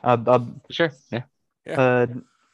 My favorite moment was the reunion between Varenus and his family. I thought it was just like a super touching thing, especially as Kay mentioned, which I was bummed out about when he brought it up, because I wanted to talk about it in this segment. That, like, in the first episode where he returns, that like it's this cold thing where he sees Niobe holding baby Lucius, and he yells at her, and she like takes him to the house, and she's like, why would you like yell at me like and insult me like that in front of everyone? And like the daughters are there, and they don't really know how to react to him. Like they're acting like they don't know who he is. They don't of him. Yeah, so like it's just like very like awkward, and he doesn't know what to do. But this comes in, the daughters see him, and they're like so excited. They both run up and hug him, just like so happy to see him. He's himself is delighted. He's smiling. Niobe turns around and sees him, and like kind of like starts like, she gets like a tear in her eye, runs up like that. They're talking. It's just like such a like an indicator of how much of like a changed man Varenus is now. He's like a true family man, and just like I just loved it. It was such a cute moment. I enjoyed it. This is the second time I'm pulling that George Lucas quote out, but it's sort of like poetry. It just rhymes. Second time this episode. It's the third time you've used it in this podcast. Cole's got everything. Yeah, steel trap. I think Cole is trying to create a BP podcast bingo. Honestly, I'm working on it. Oh my god! Take a shot every time. No. Okay. Let's see, guys. Now No quizzes this week, guys. We're doing something a little different here. We are 3/4 of the way through season one, so what I had my fellow hosts do was come up with a list of their top four favorite characters. They get one more choice compared to last time as far as their top four goes. Now, guys, we will share our top fours. We will talk about our top favorite one. And we also get to talk about some other aspect of our list. So, for example, guys, my previous list was Varinus and Mark Antony and Atia. If, for example, Atia dropped off my list, I might explain why Atia is no longer on my list. So you get to describe your top character and some aspect of your list here. Like last time, gentlemen, we will go ahead and share who is our favorite characters. Just list them off. Then we'll get to sharing our reasons for our top character. Then we'll get to describing our lists. So I'll go ahead and start, guys. My top favorite character at the present is Mark Antony, followed by Caesar, Varinus, and Atia. Jake, would you mind sharing yours next? In no particular order, I would say mine are probably Octavian, Varinus, Julius Caesar, and Octavia. All right, Cole, hit me. Mine are Octavian, Varinus, Pullo, and Pompey. All right, keeping the name alive. BP? May he rest in peace. Mine is Polo, Octavia, Varinus, and Octavian. All right, all right. With this, guys, we will go and share why our top character is our top character. There was a little overlap here, so we're going to get some more descriptions of characters. I'll go ahead and start this one, though. Mark Antony shot up to the top dog spot with his villain's monologue to Cicero last week. Thank you, Jacob. I like Antony because he is a depraved sicko and revels in this. I contrast this with Octavian's depravity, who seems like he should be above it, and then he sleeps with Octavia. And I know I'm a giant hypocrite and everything like that, but for me, there is a cognitive dissonance where I can really like Mark Antony and despise this current characterization of Octavian. I've said my piece. Jacob, would you mind hitting us next? My favorite character is one Gaius Julius Caesar. In the beginning of the series, we didn't see a lot of human moments from Caesar. We saw the general, and we saw, logic and contemplation and strategy. But in not so much this episode, but the previous two, we saw the human side of Caesar, and it spoke to me as very powerful to see him as a man who truly does care for Rome and cares about the people who were in Rome with him, living with him, his compatriots, but ended up being his enemies. He still cares for them because they are Romans, and he is happy to see them again, and he is sad to learn of their passing as well. And I think that's even slightly hinted upon.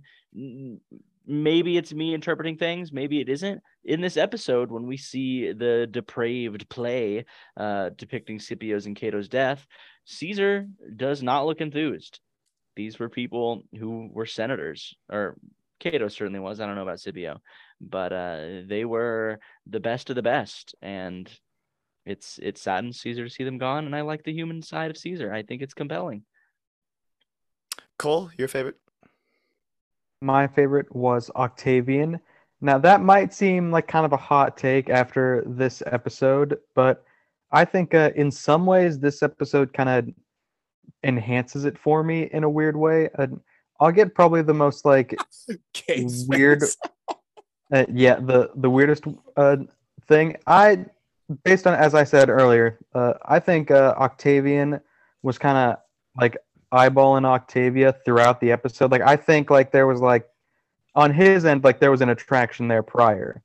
So like there's kind of like a certain level of respect. Like he was aware that like there was an ulterior motive, like she wanted something out of this, but like he got what he wanted out of it, but didn't have to give up what she wanted. Like didn't offer the information she was after, so he kind of just like won out on that deal entirely. As gross of a thing as it is, like there was a thing he wanted and he got it, and he didn't have to give anything up for it aside from his moral code, which, that's not entirely certain he ever really had that.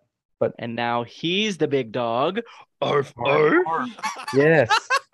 But my big takeaway for this episode is how much, like, in a weird way, like a tragic character Octavian is, because like I know some of like what his character like becomes in the future, just like through history, and like this episode we've seen hints of it in prior episodes, but I think we get a bigger one here, just like with the whole them talking about how like he's gonna be like the pontiff or whatever, and he says I'd rather like write my poetry. Like I think like his family ruined him, like, and like the world around him, just like all the politics and crap he has to deal with. Like I think in another world without all that nonsense, Octavian would have just been like a philosopher or like maybe an artist or like a poet, because he says he likes what, like, just like would have been like a fan of like literature and the arts. But like this family has like turned him into this like sociopathic like political monster that like will sleep with his own sister because like he views it as like something to be gained. And I like the tragic elements of that. I'll try to keep this brief. My favorite character is Polo. I'm not a fan of how this episode ended for him, just for the actions that he did. However, all the other episodes, we have truly seen development for him. He started off as this kind of crude, crass, didn't really seem like he cared about what he was doing, and he, to many extents, he probably actually didn't care about what he was doing. He just wanted to fight, kill, and call it a day. But as we move forward with him in the series, we are seeing so much from him, and especially when we hear the stories about his parents, and we're seeing it's whenever we see the moments of vulnerability for Polo, that is when I think the true character comes out. And I think that he is just so much more complex. And I think when we look at him at face value, he just seems like this stereotypical military guy that just wants to make sex jokes all the time. But he's so much more than that. And Typical I think military guy. Typical. I like that generalization. But like that is the generalization that many people would look at him with. He just wants to fight, make inappropriate jokes, and call it a day. But there's so much more to him. I think that it's like an ogre. It has layers. I think Polo has layers. Polo truly is the Shrek of this series. In stature too. Get out of my Varinus square. Yikes, that was bad. Jacob, by the way, your Varinus square thing, that's in Miles this episode. We desperately needed a name for that location. Yeah. Right. All right, guys. We've got enough time here that I could at least share my part of this. So now, guys, we all get a chance to share some kind of aspect of your list, okay? So I'll go ahead and review my list again. My favorite characters are Mark Antony, Caesar, Varinus, and Attia. I really only added Caesar to that list of characters I already liked. And the reason that these people are on my list is because they are consistent in their values, and those values have ripened, matured, or these characters had to reckon with these values as the series has worn on. Or these characters may have an utter lack of values. At least one of them, Antony, is consistently hedonistic and petty. I'm pretty sure he stole like 500 gold coins that first episode. That was never addressed did. again because Caesar gave him 1,000 to look for Gauls. He paid Varinus 500. God, Oh, yeah. Antony rules. Next up, Caesar is a consistently political animal, and he's become increasingly confident in his powers, thinking he could subdue Egypt with half a legion and negotiations. Again, Antony ego checked him in the last episode, which is saying something. But again, as Caesar has to reckon with this and what he is or who he is in his pursuit of power, who is the real Caesar? Is it the one that explodes at Varinus for not killing Pompey? Is it the one that welcomes back Brutus and Cicero with open arms? Is it the one that cries as he looks into Pompey's funeral pyre? Like, where's the real Caesar and all that? What is his true feelings about who he is as a person? Vorenus's moral code battles the world around him, and he keeps finding reasons to help the side against his morality. I swear we are 2 episodes away from Vorenus getting a mansion from Caesar if he serves as Antony's co-consul, and Vorenus is going to say, "No, Niobe, it's okay. I can change it from the inside." And finally, I was going to say that Attia's consistent value is ambition, but honestly, a better word for it may be insecurity, or maybe they could both be there. But we know that she feels very personally insecure in the episode where she cries to Octavian that she's all alone and is later scorned and called a harpy by Antony.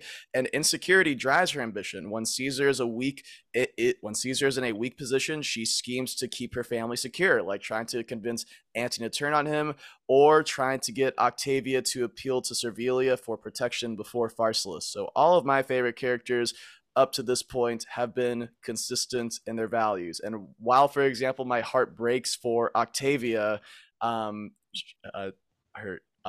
inconsistent values is the best way I can put it. I'll leave that piece being said. My top 4. The only character that did not make it this time, but if I had a number 5 option, this is where he would go. I had Mark Antony kind of drop down just a couple of spots. It really has had nothing to do with his character or the portrayal of the character or anything like that. I think what Kay said about Mark Antony is spot on. I moved Octavian into the top 4 though, because Octavian, as much as I don't agree with the actions of him in this episode, you can just see, like, if you can see like the contrast of how I felt about him in episode 1 versus now, it is a 9-day difference. I think there's so much more complexity to his character than I was thinking would happen in that very first episode. He is politically smart. He knows his worth in the political game, and he is, like Cole said, even though or Jacob said after sharing his favorite moment, with the moment with Octavian where he's still supportive of Octavia despite what was going, besides him knowing what she was wanting. Vorenus, I put in the top 3 this time because the more I see of this character, the more I love him. Like, he just keeps getting better for me each time. Octavia still remains my second favorite character despite this episode. And that's just because I think part of it is I do feel in some ways some sympathy for her, because I don't agree with the actions of this episode, but I don't want to blame her for every single bit of action that she has taken in this episode or in previous episodes, because she is just so taken advantage of. She is intelligent, but sometimes she is just very misguided in how she is being manipulated. And I think that is not entirely on her. I think that is just messing with her psychologically, and it's going to heavily traumatize her. But I don't think all the blame should be put on Octavia. Well said, BP. Well said. The aspect I'll share is the inclusion of Pompey as my number 4. And I think part of it is like the idea of Pompey that I have in my head that was kind of like given to us, like that they like told us about in the show. Like, he's this great general, like was like a great leader, and that I think part is like a sympathy that like we'll probably not get like a good showing of that in a lot of like entertainment mediums, because like any series that does like Roman history, like that focus on like Caesar, because like that he's like one of the most important figures in Roman history, like they're gonna focus on like the part where he was like transitioning it into like an empire. So there's not good odds that we would see like young Pompey like in his prime, like when he was like cool. So like we're just gonna like see him as the old guy that lost to Caesar. But it's not just out of like that idea and like what we'll never get. It's that last episode he has where he has that conversation with Vorenus just felt like was such a humanizing thing, and like it felt like such a real moment with him that he just like shot up my list and like finally felt like a real character as opposed to just kind of like a a caricature that Caesar was supposed to fight. Okay. Well said, Cole. And Jacob, what do you have to talk about? I want to talk about my list. My list is volatile. People can fall off the list. People can get on the list on a whim. It's all about good character moments and motivation. And I want to talk about who's not on the list, right? And that is one Queen of Egypt, Cleopatra. And you better bet your buckus. That's not a word. I gotta censor that. You better bet your buckus that if Cleopatra was in this episode, she'd be in my list because that woman exudes a lot of things: confidence, charisma, charm, sexuality, child. a child. She exuded a child. And I'm just saying, give her more screen time. I know she's involved in all of this. So once you give her more screen time, she's gunning for the top, because that's a cool lady over there. All right, is this to say, Jacob, like, if I could maybe rephrase this, do you feel like Cleopatra is currently underutilized in the series? Well, actually, no, because Oh. the series is being very moment to moment, like it visits the very major moments and beats very sparingly. Like, we take a lot of time to delve in personal matters. Mhm. And so where I don't really know how you would find a way to work Cleopatra and all those at all, like the inner workings of Roman citizens and their personal lives. But so no, but I do want to see more of her somehow. All right. Well, guys, we'll get on to our outro here. All right. Next week we are going to be watching HBO's Rome season 1 episode 10, Triumph. Someone's winning, I guess. Tweet your thoughts about HBO's Rome to @DOTRRpod on Twitter if you want to learn more about the real history behind this episode. Roughly the second half of Death of the Roman Republic, chapter 13, Grudge Match and Affairs in Alexandria and Africa covers this, which I know I said that exact same thing last week, but that chapter covered the death of Cato at the very end. The rest of this HBO episode took a lot of creative liberties with history. Some were good, some I personally didn't like. Please leave a rating on Apple Podcasts if you are able to. And my fellow hosts, do you have anything to promote this week? My name is Jacob. You can follow me on Twitter @SoupCatfishYOLO. I've actually been tweeting some funny stuff lately. And there's a YouTube channel that one day I will post something on once I find the time to edit copious amounts of footage. Thank you. I didn't say the name of the YouTube channel, The Great Wilds. Now I'm finished. Go. I thought you were pulling a Cole. Follow me on Letterboxd, BP Oil Spill 98, and Florence Pugh. If you are listening to this, just know, Excellent. I am single as a Pringle. We to be clear, guys, we listeners, guys, we are recording this the day after the glorious news that Florence Pugh is single, and Zach Braff, if you're listening to this, I'm single supreme now. Oh man, Zach Braff, I love Scrubs, and I almost watched Wish You Were There. Garden State is another movie you made. Anyway, whatever. Wait, you said you love Scrubs, so you've been watching another television show? I love the apparel. Hospital fashion is the best. Yeah. Fill in your bingo card, folks. Getting on to my personal theory or mindset. I'm sorry to soapbox you, Cole. I've said this before to you guys, I think. It is so weird to me that we are all roughly Florence Pugh's age, and we watch Scrubs, or most of us watch Scrubs, and look at it like it's like, this is a really funny show. It's got a lot of heart. Zach Braff, great actor on there. And Florence Pugh watched that at our same age and said, I am gonna find that man, and then the rest of the weekend tweet or whatever. But yeah. Anyways, Cole, what do you have to promote? Jeez, God. You can follow me on Twitter @LilBorty. That's LIL_BORTY.